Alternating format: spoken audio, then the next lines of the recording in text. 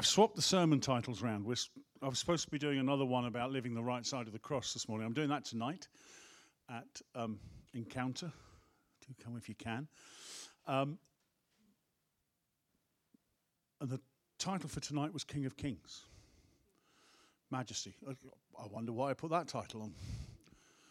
But as I was preparing for that, I just felt I needed to do it this morning. And I've done it at 8 and I've done it at 9 o'clock. When Chris asked who'd watched the coronation yesterday, I think, did we all put our hands up? It was pretty much everybody, wasn't it? Or at least you've seen the bits on the news or the catch-up program yesterday evening or whatever. And what I'm going to say this morning, please, I'm not having a poke at Charles. I'm not having a poke at the monarchy at all. What my personal views about monarchy and Charles himself are irrelevant. I just want to share with you some of the things that struck me while I was watching it yesterday. I got a text from somebody at the beginning going, "Are you doing a service?" It's a friend of mine who lives in Austria. I text back, "No." He said, "And why not?" He was most offended. I said, "Because you get a better view on the telly." Basically. And I said, "We're doing our thing Sunday afternoon, quiet reflection." "Oh, but it's so amazing." So I said, "I'm not sure that is the total feeling across the country." There are those that are really into it, and some are just... And the BBC had a thing saying, 5 ways of avoiding the coronation, didn't they? And then plastered it wall to wall on every channel. But they had ways of... Because not everybody's there.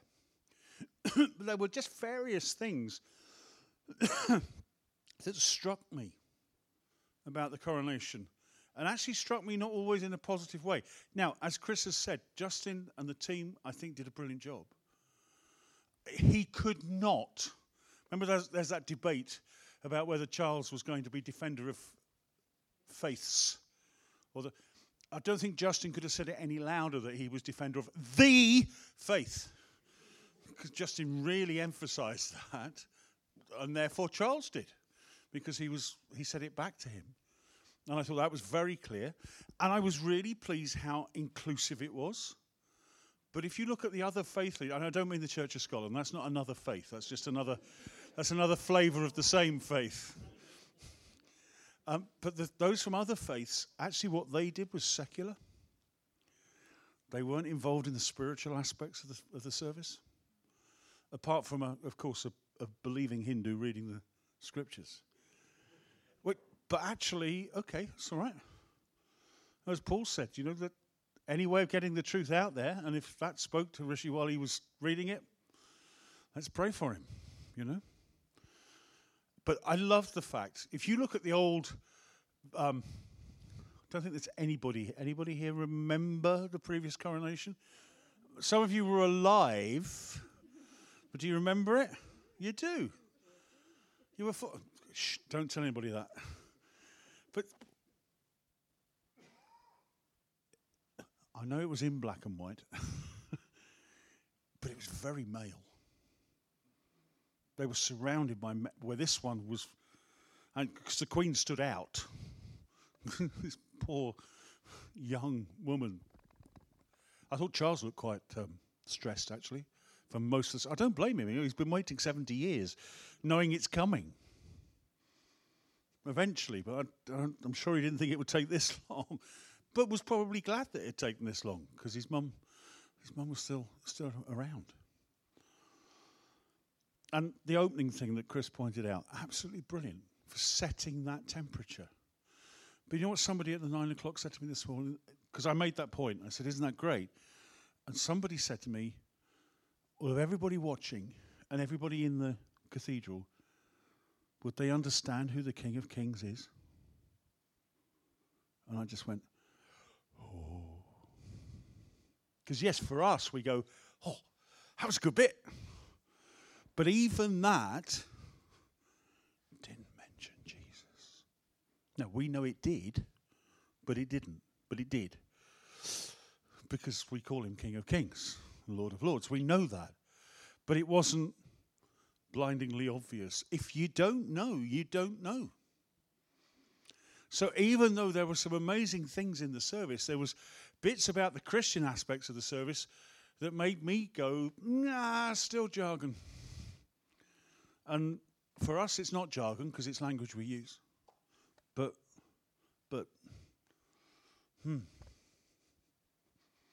go back to your notes, Laurie. Otherwise, you could go anywhere. Okay. Do pray for me. I seem to be talking to myself considerably more than I was. It's 3 months on my own, I think. Last 6 weeks without Wendy even. Here are the things that struck me. And they strike me as a contrast. We have crowned a king. But we have a king. He is our secular king. Get it? Fine.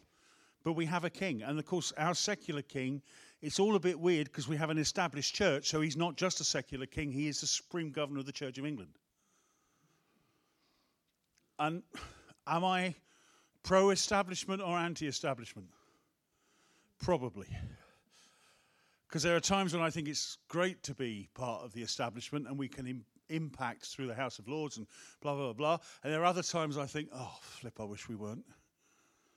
And I can see it both ways. Which one is right, which one is wrong before God? I don't know. I don't know.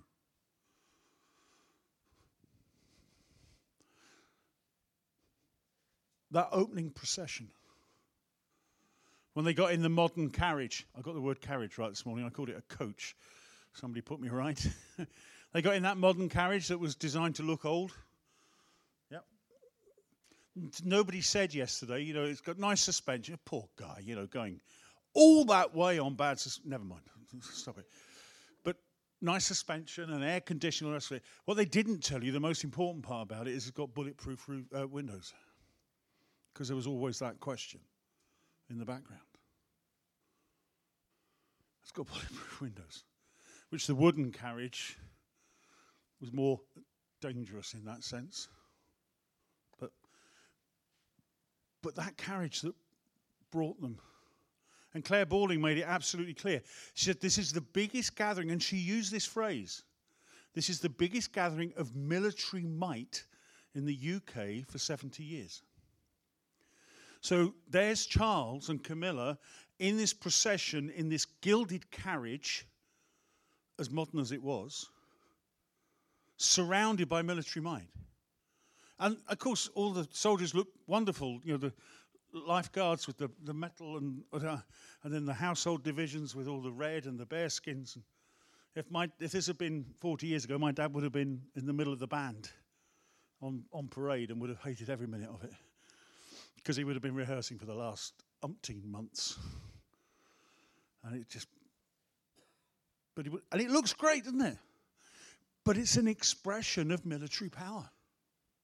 It's no worse than the march past in Red Square. It's no different to the Bastille Day parade. Do you know what I mean? That's a military expression of power. And as I watched Charles and Camilla in that carriage, I immediately in my mind flicked to a man on a donkey coming into Jerusalem, into his city, on a donkey. With all the flags that were around. Yep, coming into the cathedral. And I'm not saying any of this is wrong in a secular way. Just see the contrast. Jesus' flags were palms and cloaks laid down. The power of the procession spoke loudly of worldly power. And they were dressed to impress, weren't they? A whole lot on. I'm sort of glad he didn't have the garters on like George VI had. A bit better he just had this plain trousers on. You might have seen more of Charles than you wanted to at that point, but it's the power and the procession. The comparison of the king with the King of Kings is just so different. A military might, a golden carriage. And actually the carriage that left, let's stay with the carriage for a minute, covered in Roman gods. What? No, you say, oh, that's the Georgian thing. Well, it is the Georgian thing. But do you remember what happened back in the Georgian thing? And what all the great and the good were at the stage when that carriage was made? They were all Freemasons. That's when Freemasonry started. That's where all that comes from. And Charles has refused to be a Freemason. I know. And he's broken that. But there's still the imagery around. Which is, just seeing those Roman gods. And classical history, I've got no problems with that. But it became part of what is carrying. And again, it's saying this is worldly. If you want to compare with Jesus, you don't have to just go to the Palm Sunday. Okay, what about the Via Dolorosa, where Jesus carried the cross to Calvary and was abused? Charles was cheered. And what about the person themselves? What about the person themselves? The people around Charles, the great and the good, the flags, the symbols of dominion and power. And then he stood up. This is your true king. This is your true, do you remember it? This is your true. Each time I went, no, he's not. Jesus is my true king. Charles is my king, but Jesus is my true king. Hang on. What did I say then? Did I get it wrong? Yeah. Charles is my king. Jesus is my true king. Thank you. Did I get it right? Oh, good. Makes a change. Charles is my king. Jesus is my true king. This is your true king. This is your true king. This is your. He's recognized. When Jesus came, who recognized him? No one. No one recognized him. He's acclaimed, Charles, by the religious leaders and the secular leaders. Who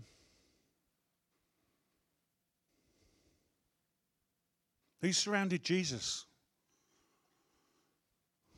as he hung on a cross? Criminals.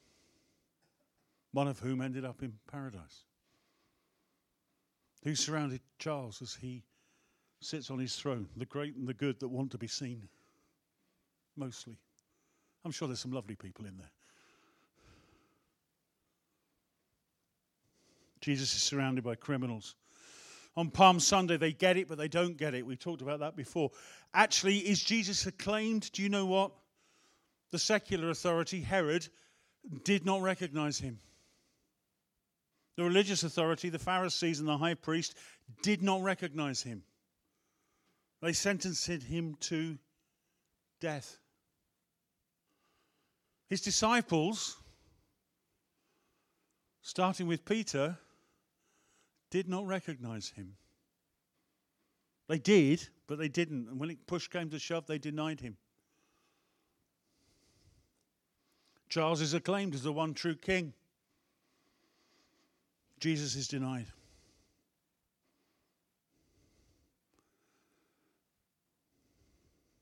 What do we shout when Charles is crowned? Long live the king. 3 times I think they did it. They did it several times during the service. At one point they did it 3 times. And each time I heard, crucify him. Crucify him. Crucify him. Not Charles. But Jesus was acclaimed by the call to crucifixion. Not by long live the king. May the king live forever. It's the only point I would have slapped Justin round the back of the head. May the king live forever. Well, he's not going to. But thank God we have a king who already lives forever. Contrast. So we've got a contrast in the power and the procession. We've got a contrast in the person. And then comes the pledge. They're all peas. I did quite well. They're all peas. Then comes the pledge. We were encouraged to make a pledge, an oath to the king. But bless him, he had said, I come to serve, not to be served. Great. And my prayer is that those, as Chris said earlier, those words go deeper. I'm sure he means them, but I pray they go deeper. And watching Prince William kneel and give fealty to his father, that was moving. At that point, I think Charles very nearly smiled. It was the only point, but he very nearly smiled. I don't know what William said to him, but it's good. But what did Charles pledge to do? To maintain law and the ritual of the Church of England and the settlement of the Church of England. You all know about the Act of Settlement and what that was referring to, don't you? Some of us do, don't we? Some do have done church. What the heck was that all about? It's about the settlement that put the Church of England into the national life and made it settled. And also meant Catholics couldn't become king. Oh, sorry, they didn't. They left. He was swearing that no Catholic will become king. Actually, did you get that bit? I'm not sure Vincent Nichols got that bit as he stood up in all his redness. I got confused to start with. I thought there was one of the guardsmen had come in round the back, but no, it was the cardinal. Bless him. He's a good man. And Charles said, "I'm a faithful Protestant," and he swore by the word of God. Okay. Let's compare that to Jesus. Jesus' oath to his father comes in Gethsemane. Dad, not my way but yours. There's his oath. Actually, he's already pledged before time because he didn't consider a status and equality with his father something to be held on to. So he's already pledged it in his incarnation. He's already pledged it, and in Gethsemane he pledges again. Even unto death.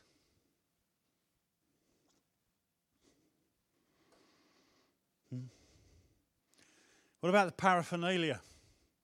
It's a good word. We tend to use it as a bit of a throwaway word, but it's the stuff that's used, the clothes, the symbols, all that stuff. An orb with a cross on it, the symbols of power and authority. He has authority over the world? Anyway, a scepter with a cross about... Glasses on, Laurie. My handwriting got small at this point.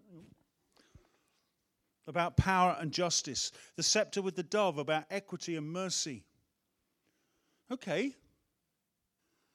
But why was there a diamond in one of those scepters that had been stolen from South Africa in 1902, and it was in the one about equity and mercy?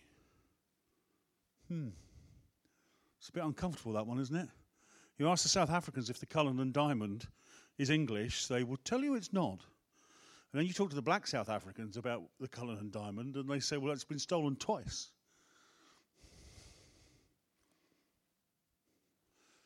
But there it is, stuck in the scepter, as part of our dominion. Now, the imperial thing is still there. What does Jesus wear? What symbols does he show? Well, firstly, he wears flesh, the incarnation. Secondly, he wears our sin. The bit where Charles is stripped down to the shirt, great. It shows humility.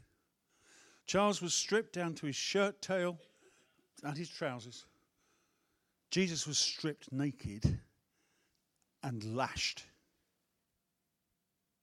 Which one is a sign of humility?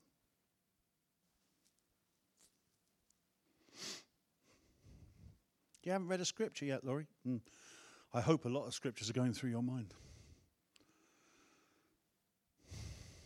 Jesus wore death, became death for us. The living God died. And what symbols of authority does he need other than his words and his actions? And the people who are healed, and the people that are transformed, and the people that are changed. They're his symbols of power and authority and might. All through, what's that other word? It's a 4-letter word we avoid often. Love. All through love. Didn't hear that word used very often yesterday. I'm here to serve. I love my people. No, I'm here to serve.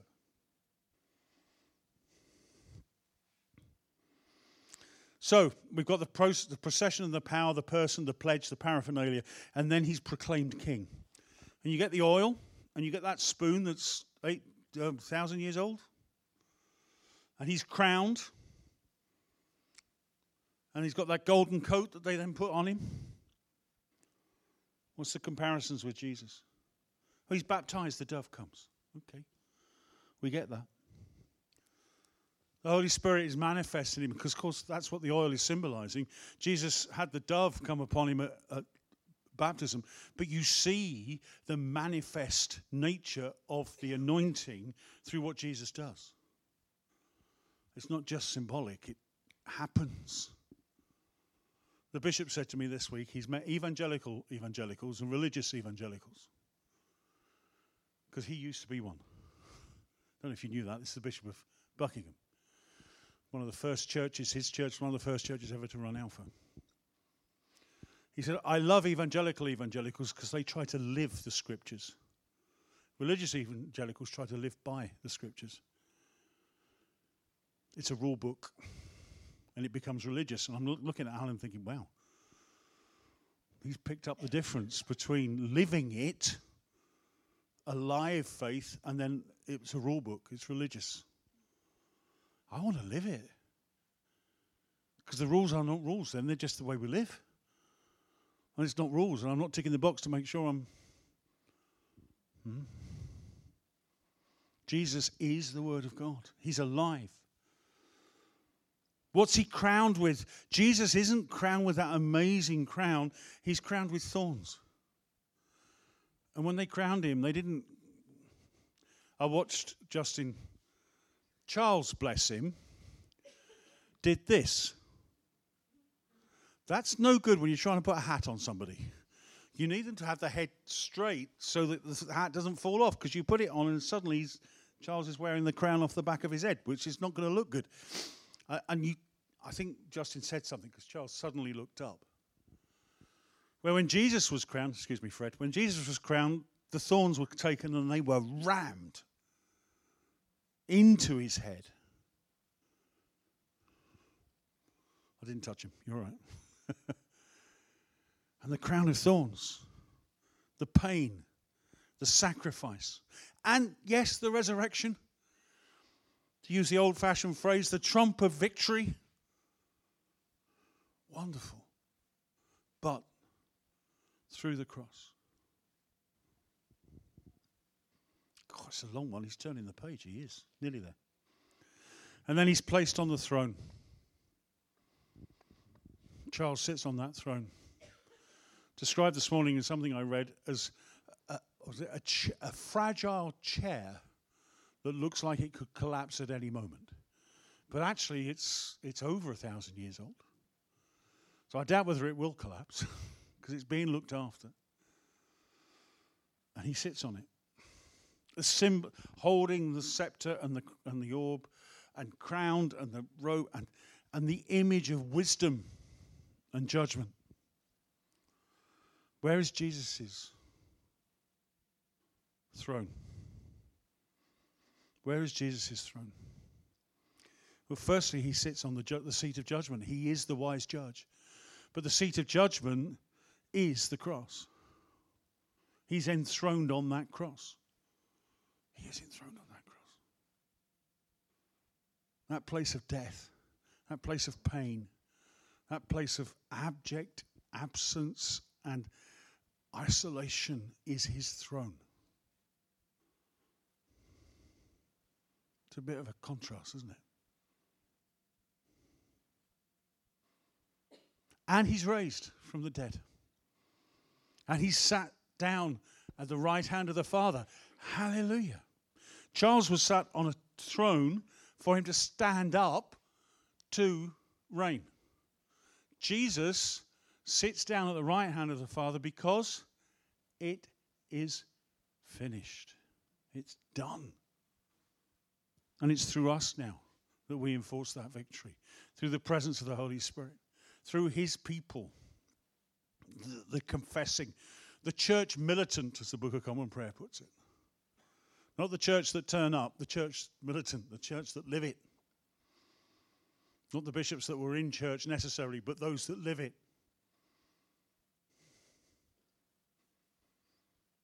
And where else is Jesus enthroned? He's enthroned on the praise of his people. So when we praise together, when we worship together, Jesus is enthroned. Yeah? Biblical, isn't it?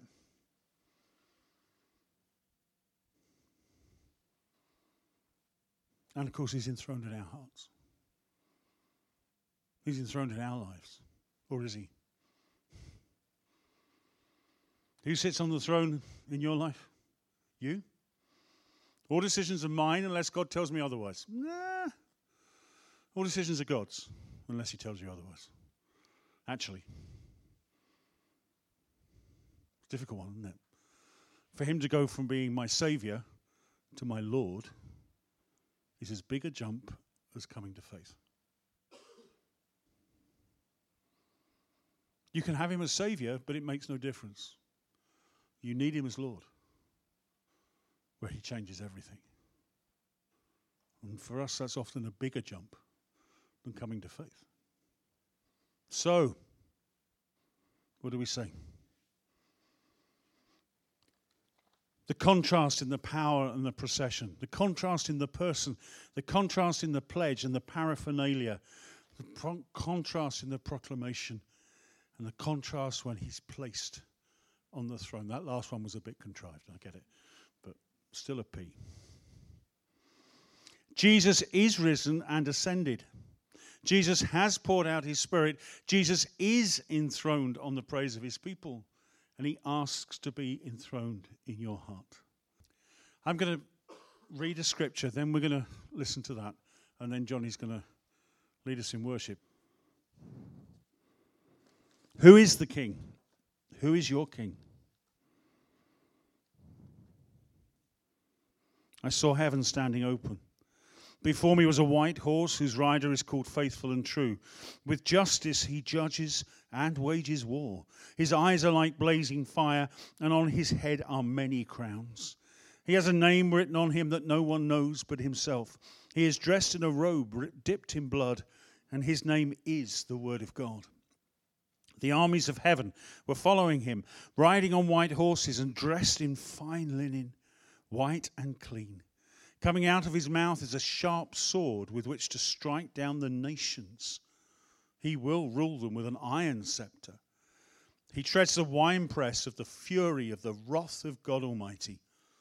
On his robe, on his thigh, he has the name written, King of Kings and Lord of Lords. The Bible says, my King is the King of the Jews. He's a King of Israel. He's a King of righteousness. He's the King of the ages.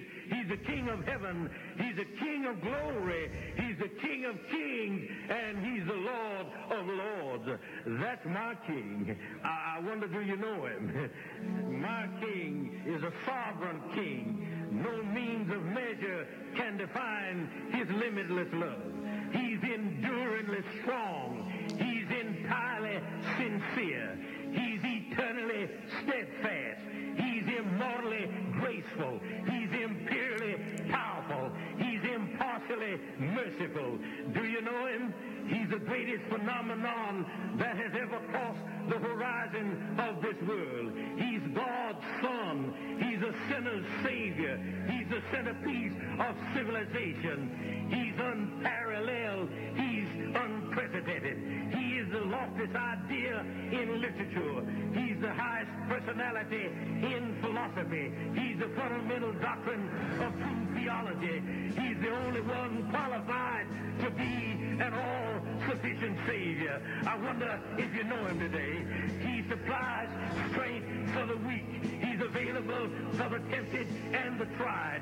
He sympathizes and he saves. He strengthens and sustains. He guards and he guides. He heals the sick. He cleanses the lepers. He forgives sinners. He discharges debtors. He delivers the captive. He defends the feeble. He blesses the young. He serves the unfortunate. He regards the aged. He rewards the diligent. And he beautifies the meek. I wonder if you know him. He's the key to knowledge. He's the wellspring of wisdom. He's the doorway of deliverance. He's the pathway of peace. He's the roadway of righteousness. He's the highway of holiness. He's the gateway of glory. Do you know him? Well, his light is matchless. His goodness is limitless. His mercy is everlasting. His love never changes.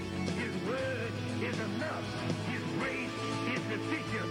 His reign is righteous. And his yoke is easy. And his burden is light. I wish I could describe him to you. He's indescribable. He's incomprehensible. He's invincible. He's irresistible. Well, you can't get him out of your mind. You can't get him off of your hand. You can't outlive him, and you can't live without him. Well, the Pharisees couldn't stand him, but they found out they couldn't stop him. Pilate couldn't find any fault in him. Herod couldn't kill him. Death couldn't handle him, and the grave couldn't hold him. Yeah! That's my king. That's my king.